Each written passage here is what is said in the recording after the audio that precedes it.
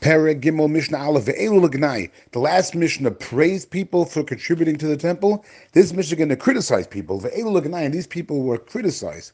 Shall Beis Garmu, from the house of a Garmu, Al Maise Lechem HaPonim. The Lechem HaPonim were those showbreads that they were made in a very, very special, delicate way. And as the Rav points out, it was very difficult to take it out of the oven without it breaking. But they knew how to do it. This family's Beis Garmu knew how to do it. And they didn't teach the people. They didn't want to teach other people how to make this special panim bread, the panim breads. Shalbeis Avtinam, the house of Avtinos, they knew how to make the ketoris, a very special way, as the Rav points out. They knew which grass to use that would cause the smoke from the ketoris to go up in a straight line. Lo rotzu lamid al ma'aseh ketoris. They didn't want to teach other people how to make this ketoris. And the Vershim explained that the reason why they didn't want to teach anyone, they said, was because they were afraid that other people might use it for idol worship.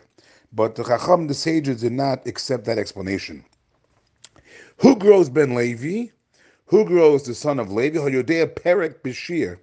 He knew a special way how to sing, special way of singing. But he didn't teach it to other people. He had a special way of putting his fingers in his mouth and manipulating his mouth that way. And it had a special way how to sing, and he didn't teach it to other people.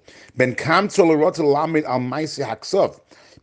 had a way of writing Hashem's name, God's name, the four-letter name of Hashem, doing it in all four letters at one time. He would attach a quill to each of his fingers, each of the four quills to his fingers, in a way that he would write the four letters at one time.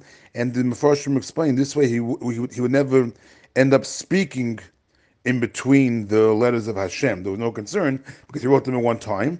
But La Rotzalam in my sex, he didn't want to teach it to other people. So it has the Mishnah, Al Harishonim, regarding the first people, meaning the people from the last Mishnah we praised. Nemar, we use the words Zechet Tzadik Levracha.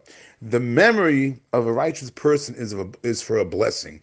Zechet Tzadik Levracha, for those people who we praise. But the people from this Mishnah, Nemar, we use the verse, V'shem Risham Yirkov, the name of the wicked shall rot.